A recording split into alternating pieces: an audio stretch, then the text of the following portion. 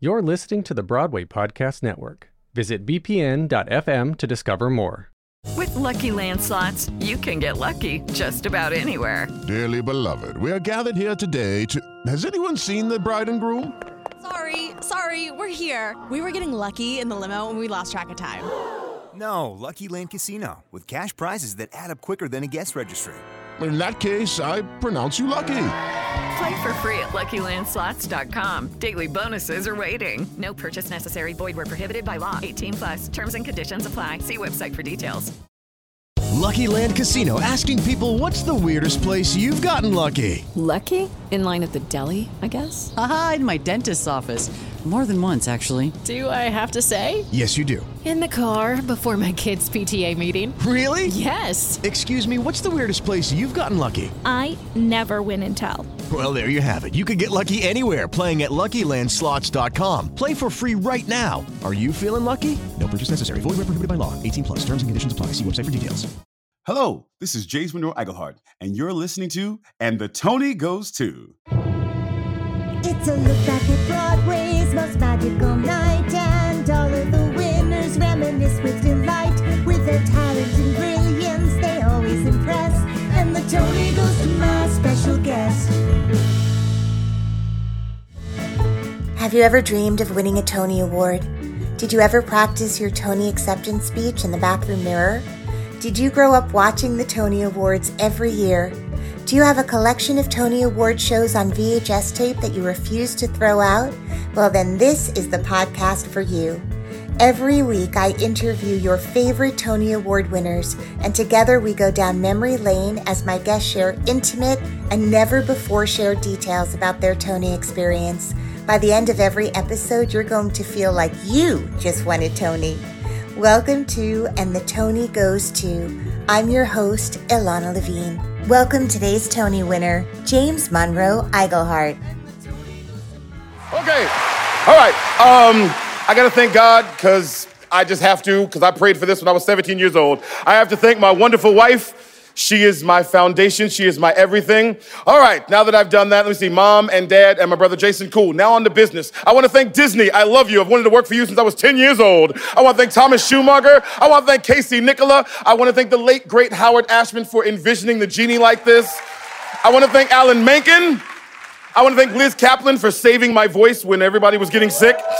I also, I want to thank Robin Tribuzzi for teaching me how to tap dance, Celestine Rainey House for keeping me in college, and I know that this is supposed to be the most dignified, award show of the season, but I have to do this. This is a praise shout. Hey!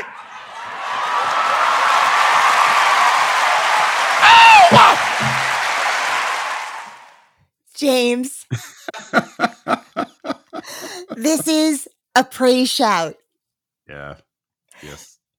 What's going through your mind right now as you just listen to your magnificent Tony Award acceptance speech? Two things. One, the sheer excitement. Actually, three things. The sheer excitement and the absolute blessing that I received from the Lord above for that moment, and all the people I forgot to thank. I listen to that speech and I always crack up because there's two names that should have been in that speech. And there's a reason why they weren't. And that's a whole story, but I'll tell you the two people. They are Adam Jacobs, who played Aladdin, my partner in crime. I love that guy. And also Chad Beglin, who is the book writer of Aladdin, the musical on Broadway. And I forgot to mention them because I didn't write a speech. And the story goes, my wife told me, hey, you're being nominated for these things. You probably should write a speech. And usually I do what she says, but my ego said, you listen, this is a Disney show. Nobody from Disney ever wins. It's only Lion King. They won. And they never nominate anybody. The fact that I got nominated is lucky. I'm happy to be there, but I'm not going to write a speech because it's pointless. I'm not going to win. So I didn't write a speech. And when I won the Drama Desk Award, Adam was in the audience. So I saw Adam and I thanked Adam. And I saw Chad because they were there. At the Tonys, I didn't see them. And I was just going off the top of my head. And when I walked away, a friend of mine was like, you thanked everybody but Chad. And I was like, oh my God. So I immediately ran to Chad and he was like, oh no, I got it. He teased me. He enjoyed the fact that he got to tease me for like 6 months. But I thanked him on every interview I ever did. And he still loved the fact I didn't do it on TV. So So that means when you heard your name called out as the winner, that was an unexpected moment for you. Yes. This was totally a moment of being just honored to be there. I was so glad to be there. And my whole Tony night, which I have spoken about on some occasions, my whole Tony night wasn't the way I had planned it. I was so happy to be nominated because I thought I finally got to sit in the audience of Radio City Music Hall and watch the Tonys. Right. And instead, I had to work most of it. And then once I won, I had to go do interviews. So by the time I got back, 2 hours of the 3-hour show was gone. So nothing. I literally wanted to go as a fan, and my wife watched it, and she hates award shows. And she had to sit there the entire 3 hours. She was like, "Where have you been?" I was like, "I had to do interviews across the street with the Tony. I met Bryan Cranston." She was like, "I've been sitting here." I'm like, "I love you." So tell me what went through your brain, if you can recall, when your name is called. They said James Monroe Iglehart, and my brain turned to mush, really. And I was trying to figure out, oh my gosh, I won. Then I look up and I realized, because from the rehearsal, you only have 90 seconds to talk. And so I look up the time and I, get excited. And then I just start going and I start remembering the people I knew I wanted to thank, that I had always said I was going to thank. I always said I was going to thank Liz Kaplan, because she did help with my voice. I was always going to thank Robin Tribussi, because she did teach me how to tap. I was always going to thank Celestine Rainey House, who was my mentor in college. And I knew I had to thank God. I knew I had to thank Mom, Dad, and I knew I had to thank my brother Jason, or he would shoot me. And I saw Thomas, and I looked out there and I saw Thomas Schumacher. And then I looked up and I saw Casey, and I saw Alan Menken. And I remembered, the whole thing about Howard Ashman. And then my brain went blank because I looked at the time and it's like 10 seconds left. And I thought to myself at that moment, I said, there's a moment that Christians talk about, believers talk about, where you get so enthralled and so happy and filled with blessing and love that you have nothing else. You can't do, speaking won't work. You either have to sing or dance. And dancing is what happened. So that's what went through my brain. I didn't even really kiss my wife. I mean, I kissed her when they announced, nominees are, but I didn't kiss her before I walked on stage because she was so shocked. Yeah. But when I looked back at her, she had her hands over her mouth. She was like, "Oh my God." And we just went. So it was all like so fast, which was so funny because it reminds me of this moment in the Actors Studio when my favorite person in the world, one of the 5, I have a Mount Rushmore of 5, not 4, of comedians, and Robin Williams said that they asked him the same question: what was it like when you won the Oscar? And he said it was like everything went in slow motion and fast motion at the same time. He was like, and all of a sudden it was over.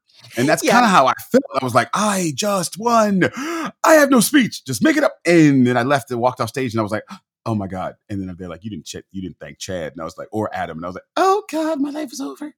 Isn't it amazing at the greatest moment of your life, the critic?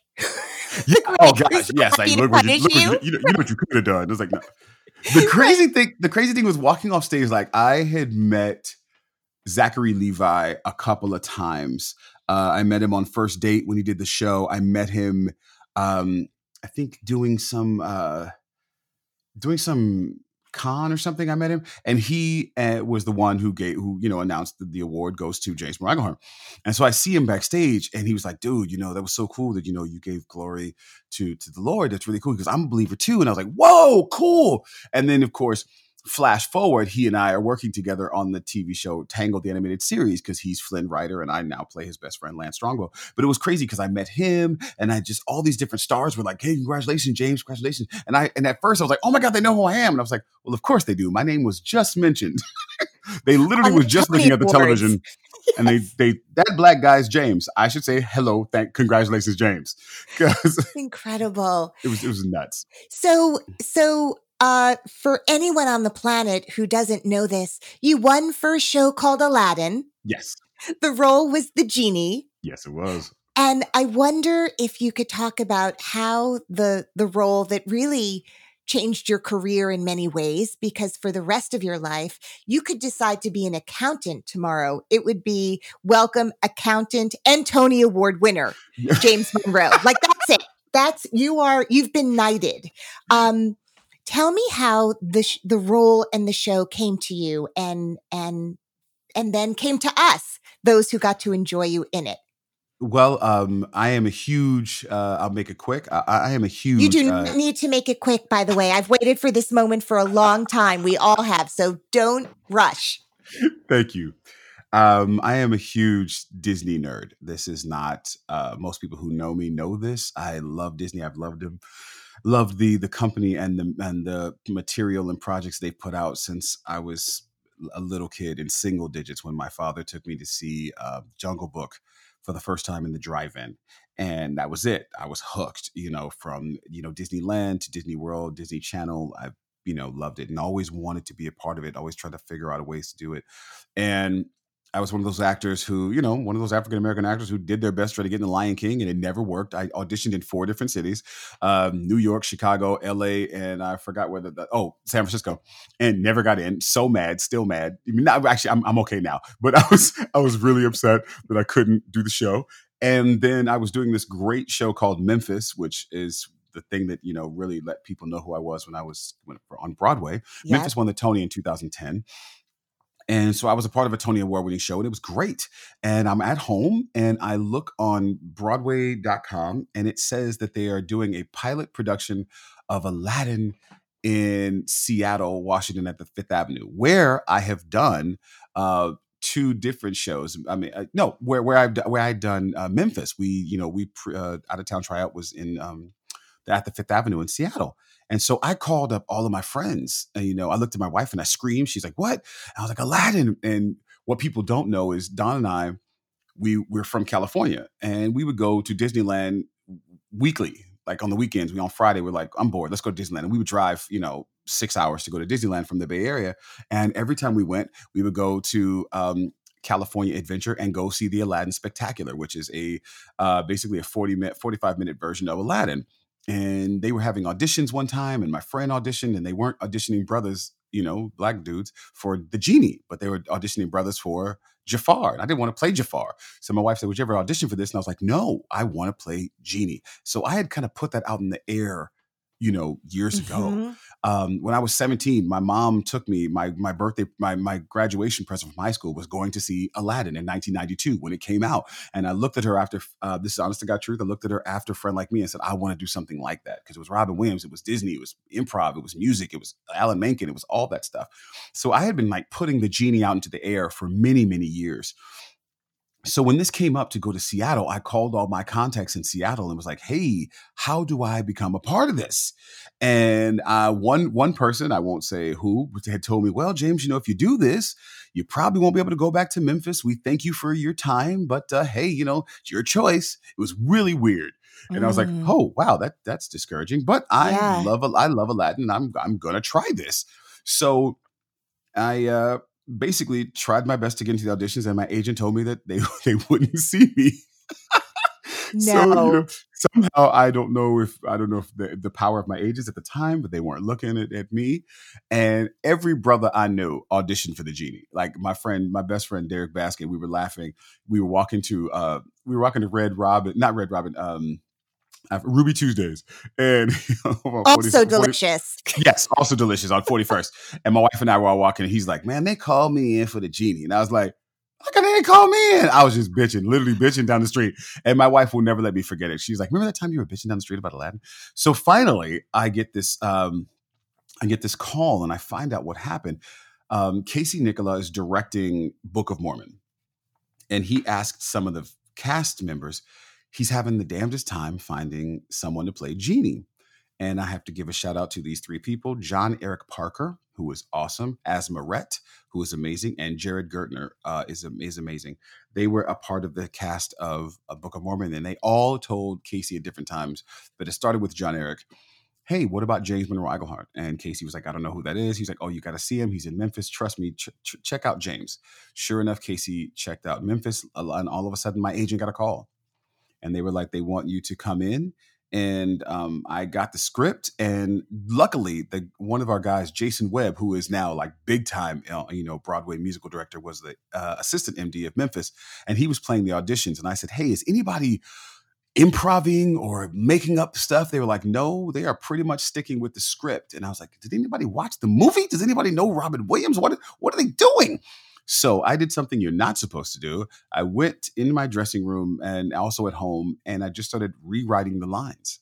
I saw lines that I liked and the lines I didn't. I just started making my own just to show that I could do jokes, just to show that I could break the fourth wall. And I walked in confident, and I told my wife, I said, they're either going to love me or hate me. And this is one of the first times I ever had an audition completely memorized. Like, I knew what I wanted to do, and I knew what improv jokes I might pick, or I knew the area in the, when you're doing improv, the area where you want to play in. So I knew what I really wanted to do. And I walked in the room, I sang the song, and all of a sudden they said, okay, let's do the scene. And I did a cartwheel in the scene in the small little room and did all of my lines. The poor reader had no idea where I was because everything I was saying was not on his piece of paper. Right. Also, the great thing was I was so naive. One of the things that makes me confident is I never know who's in the room. Like, I don't know who's a star until someone tells me. I thought the person in the room was just the casting director and like another casting director. I didn't realize it was actually Casey Nicholaw. I had never met him. So I was just out there just doing stuff. And then left the room feeling good. Like, well, if they like me, they like me. And I get back to work, and Michael McGraw, who had worked with Casey before on Spamalot, he goes, dude, that was Casey. I was like, huh? He was like, you did all that crap in front of Casey? He's like, you got balls. He goes, you'll probably get a call back. Sure enough, I get a call back. Casey sees me and he says, listen, man, just do everything you did for me when you get in there. And I got in there, and it was a room full of people. It was all of the Disney bigwigs, all of the Seattle bigwigs, and it was just a room full of people. Like I'd never seen that many people in a room for an audition. Sure enough, same reader, same musician, and I'd written some new jokes, and I just went. And again, the reader was lost, but the people were laughing. I did my cartwheel. I jumped. I slid across the floor on my knees, all kinds of crap. And then I left the room, and I went on to go get my contacts, which were ready over at LensCrafter. Yeah, actually, what is it?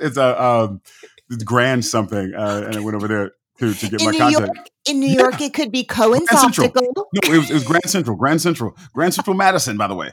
And I went over to get my contacts, and all of a sudden, I get a call when I'm on the corner on my way to Memphis, and my agent said, "Hey, you got it. You got the role." And that was just the pilot production. You got the role of Genie.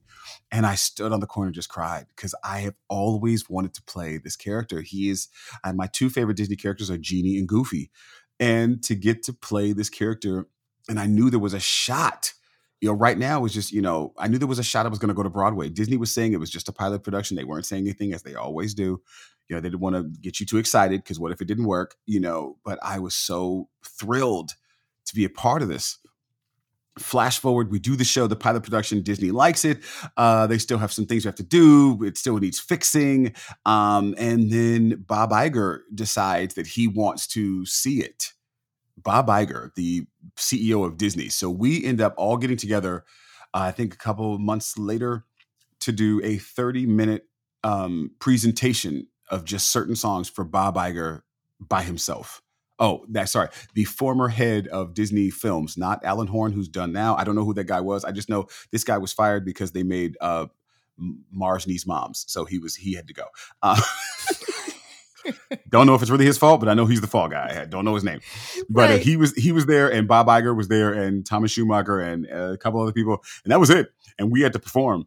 And the fun part about this part of the story is a year later, I was singing at the Disney business something. It was like board meetings, whatever. And Bob Iger gets up and says, "Do you mind if I introduce you?" I said, "No." And he said, he told the story. He goes, "I saw this little 30-minute presentation, and I leaned over and told the people, well, you have a genie, you just don't have a show yet." And I had no idea. So after we did that presentation, they greenlit the show, and they went to work, and then we went to Toronto and worked it out, and we came back to New York. And the funny thing is, everybody in New York that I talked to said, "Yo, man, I hear your show's not that good, man. I heard it's not gonna work."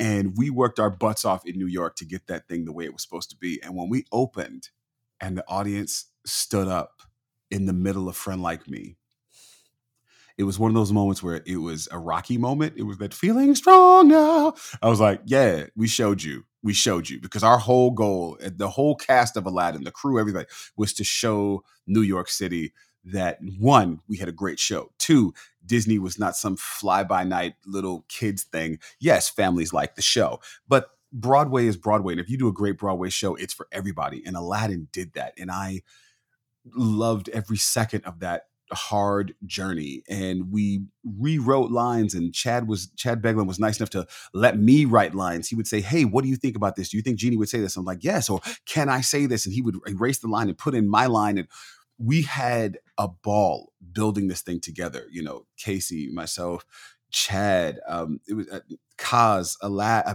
Alan Menken, Thomas Schumacher. We had a great time building this thing. Adam Jacobs, Courtney Reed, Jonathan Freeman, who's the original voice of Jafar, who is Jafar still to this day.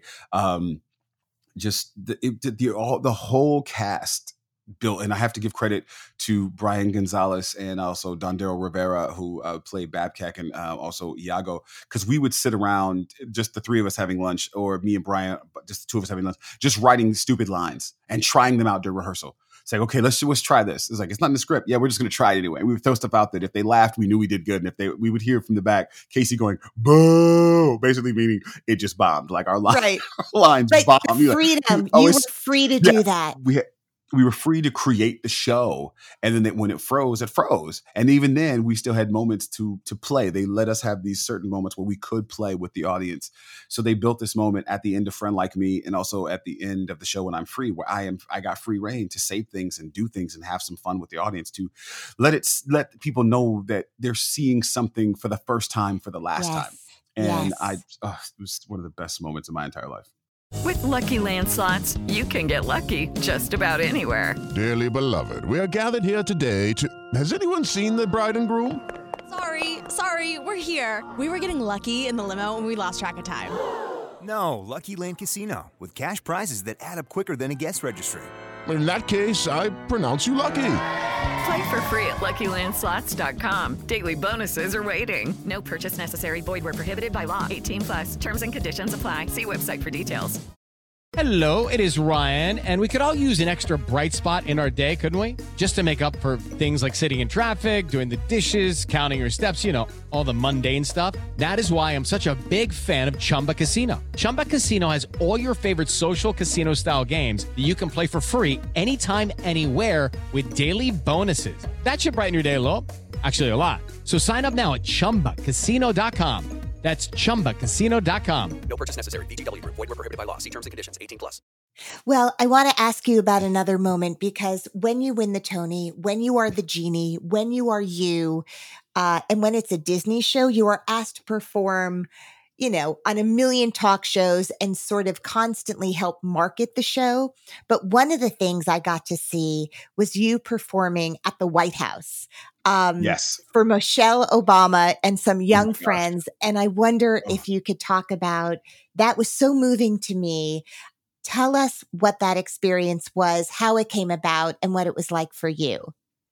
We had got the call that Michelle Obama was doing this thing about young kids writing their own healthy cookbooks, and as a reward, the Aladdin cast was going to go to perform, and they wrote this truncated version of the Aladdin, and we rehearsed it and got it together, and we were so excited, and the trip there was the adventure, because we were supposed to have this big bus that was supposed to come and get us.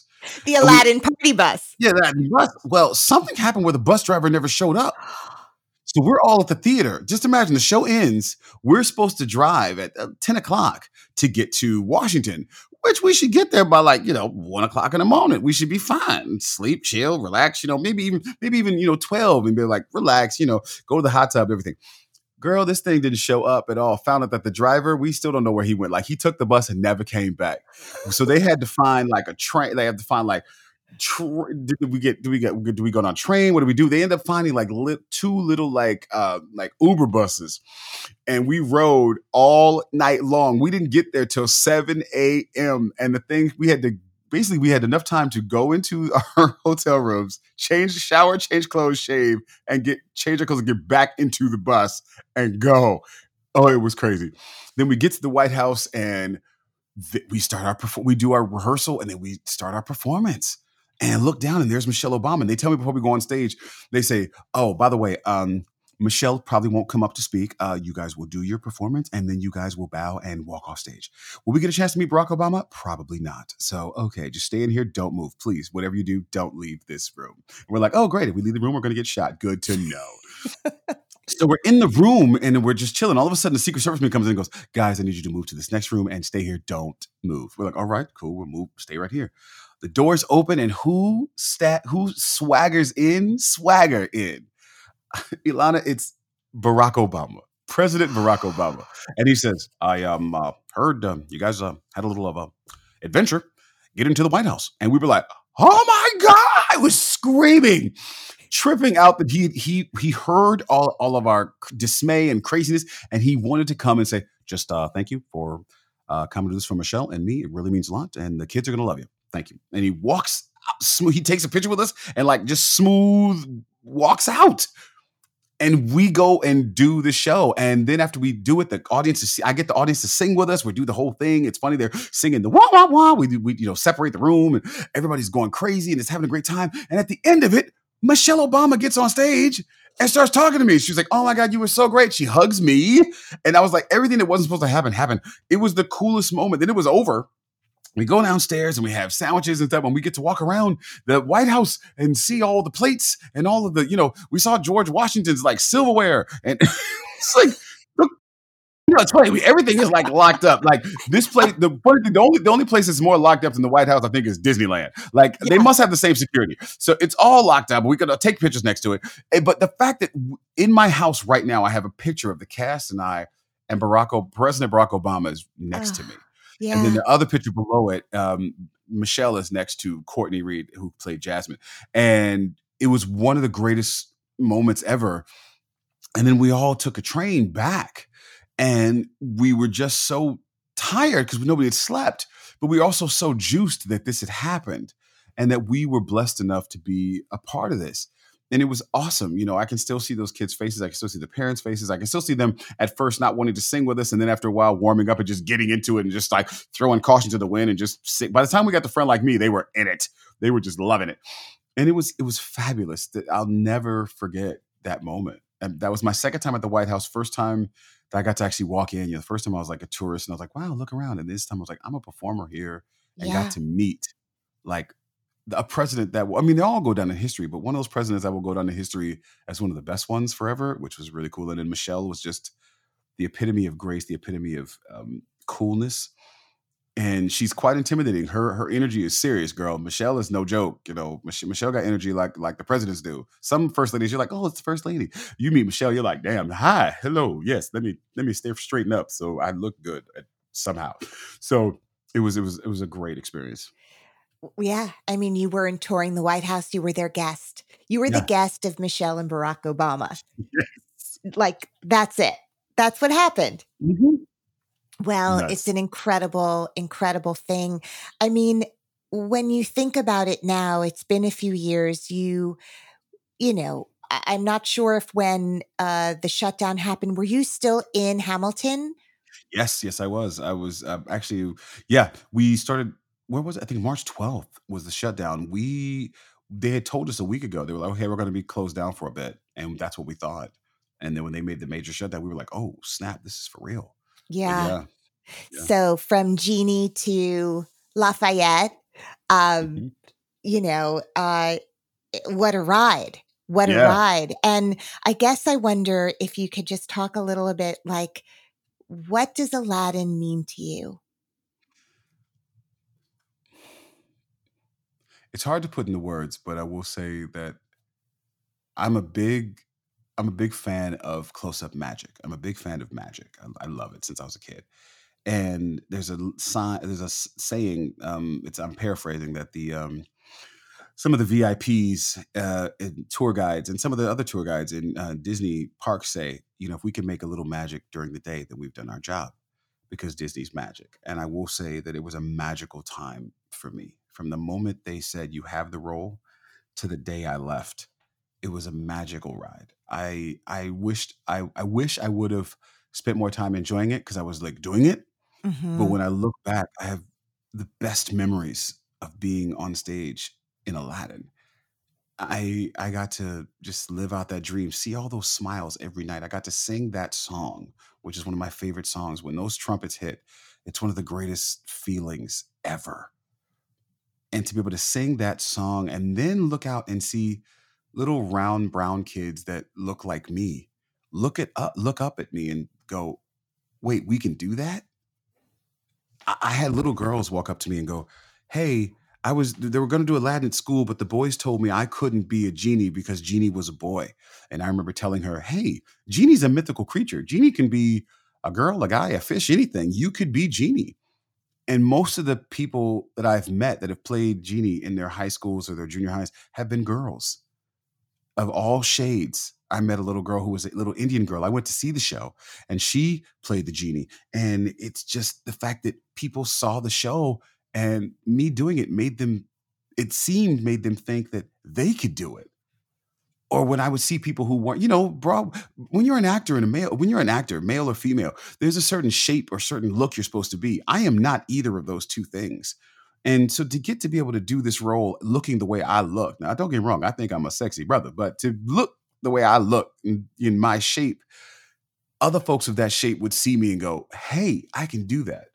Or college professors would tell students, hey, there's this guy named Jason Eichelhart. You should see him. He reminds me of you.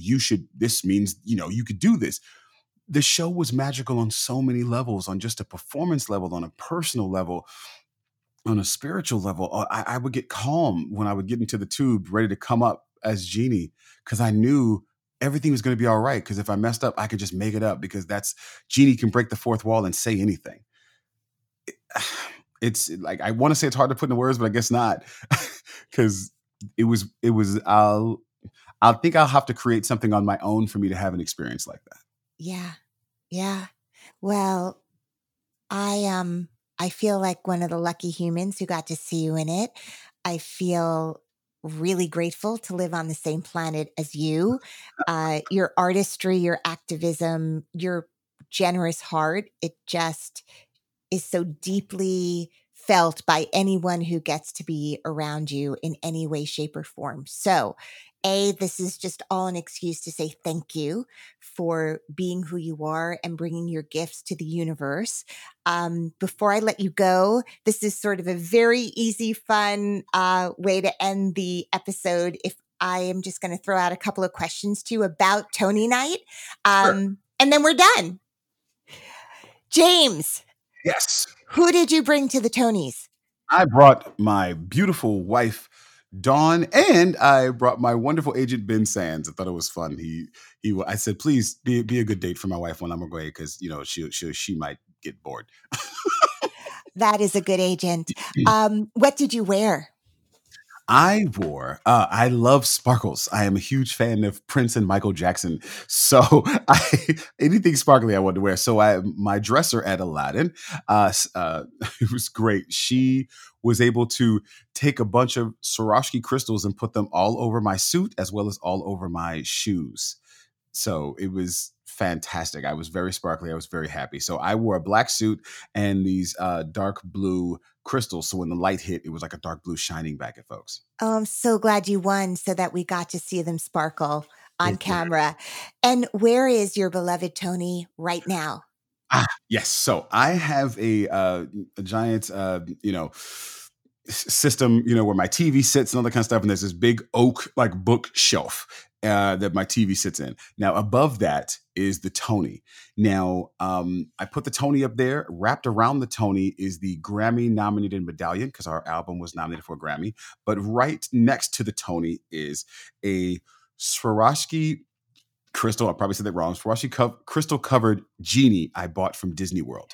And here's the thing. I saw it when I wasn't cast as in the show, when I was just wishing to be the Genie, when I had auditioned, didn't find out yet. I looked at it and said, someday I'm going to buy that. I go back after I'm cast in the show and I go, someday I'm going to buy that. I don't deserve it yet.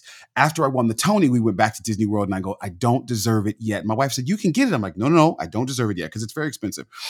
When I decided to leave the show, I felt I had done everything as an actor that I could do for this character. It was time for someone else to pick up the mantle as Genie. And I remember walking past that same crystal shop in Disney World on Main Street. And I told my wife, I think I deserve that now because I've done everything I can for the genie for 6 years. I've done everything that for this character and for the show that I could do. And I walked in, I felt a peace about it. I put all that money down on it. I had it shipped home. And the way it is, it's the genie, like he has this presenting like position. So I put the Tony right next to it. So it looks as if the genie is presenting the Tony. So whenever I feel down or whenever I feel like, because actors are always depressed. We're like, oh my God, how come they got that? Not me. Even though we're probably already working. We're working while we're saying it, which is so stupid. But we all do it. And if ever I feel like that, I look up and I see that crystal covered genie and I see it pointing at the Tony and I go, you know what? My life is not that bad. Actually, my life is pretty damn good. So whenever I start complaining, I look up and go, hey boy, relax. Look at what you've gotten to do. Look how blessed you truly are. And I get back to myself and get back to work. Thank you for being on And the Tony Goes To, you magical, beautiful human. Thank you. Thank you. And the Tony Goes To is produced by Alan Seals for the Broadway Podcast Network. The music and lyrics for the theme song were written by Georgia Famusa. Theme song orchestration by Alexander Sage Oyen. Episodes are edited by Derek Gunther. Thank you to Parody Bill for the graphics. And please don't forget to go to the iTunes show page and rate and review the show. Thanks for listening. And the Tony goes to my special guest. Excerpt from the Tony Awards used with permission of Tony Awards Productions. Hey, it's Leslie Odom Jr. here on the Broadway Podcast Network to tell you about the Rise Theater Directory, a program of Maestro Music. Rise is a national online resource designed to connect and empower backstage and administrative and creative theater professionals from underrepresented backgrounds. If you work or aspire to work in the theater community, this can help you find your next project. And if you hire theater professionals, search the Rise Theater Directory to find your next team. Create your profile now and get more information by visiting risetheater.org. That's theater with an RERISETHEATRE.org, because only together we rise. Lucky Land Casino, asking people, what's the weirdest place you've gotten lucky? Lucky? In line at the deli, I guess? Aha, in my dentist's office. More than once, actually. Do I have to say? Yes, you do. In the car before my kids' PTA meeting. Really? Yes. Excuse me, what's the weirdest place you've gotten lucky? I never win and tell. Well, there you have it. You can get lucky anywhere, playing at LuckyLandSlots.com. Play for free right now. Are you feeling lucky? No purchase necessary. Void where prohibited by law. 18+. Terms and conditions apply. See website for details.